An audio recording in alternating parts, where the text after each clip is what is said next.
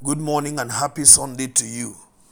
I welcome you to our first Sunday in the month of June.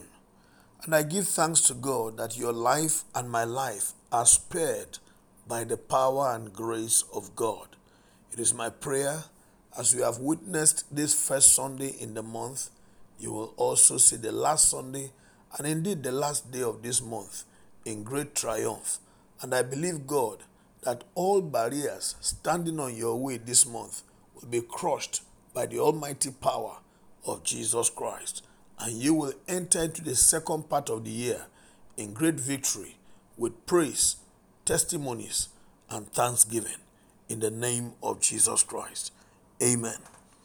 Our scripture is taken from Psalm 18, verse 30. As for God, his way is perfect. The Lord's word is flawless. He shields all who take refuge in him. As we continue our journey in 2023, especially under a new dispensation and leadership in our country, I still want to recommend to you, let the Lord be your ultimate value. May you depend on him, trust in him, and look up to him all through the days of this year and the years that lie ahead. This is because human beings are imperfect. Whoever comes as president of Nigeria, or governor of your state, or chairman of your local government, all of these leaders, because they are human, they carry finitude, they carry flaws, they carry weakness, they carry imperfection, and therefore we cannot afford to absolutely depend on them or expect too much from them because they are human beings. Inside of us is greed, there is selfishness, there is wickedness, and these things will not allow for us to have a sane country. This is why you and I must lift up our eyes above men who are corrupt, men who are greedy, men who are wicked, men who do not think about the well-being of the country. We must look up to God. His thoughts concerning us are thoughts of good and not of evil. He is a perfect God. In him there is no flaw, in him there is no wickedness, in him there is no evil.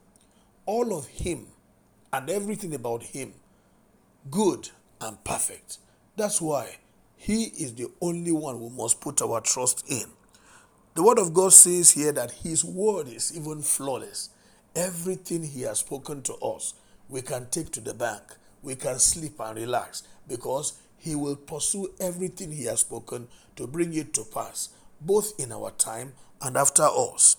And the Bible says those who trust in him and make him their shield, they are completely covered.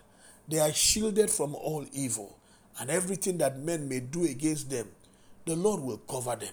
So I charge you today, let the Lord be your refuge all through this period. Trust in the Lord with all your heart. Hang on him, hold on to his hands, and he will make all things beautiful in his time on your behalf. Don't give up on Nigeria. Keep praying for this country as we believe God and as we trust him for all. I trust God that this country will enter into her best seasons in the days ahead. God will do it. I believe it, and I look forward to it. May God bless you as you join me in this faith exercise concerning our country. Have a wonderful day. My name is Amos Kunat, Pastor, New Estate Baptist Church, Lagos.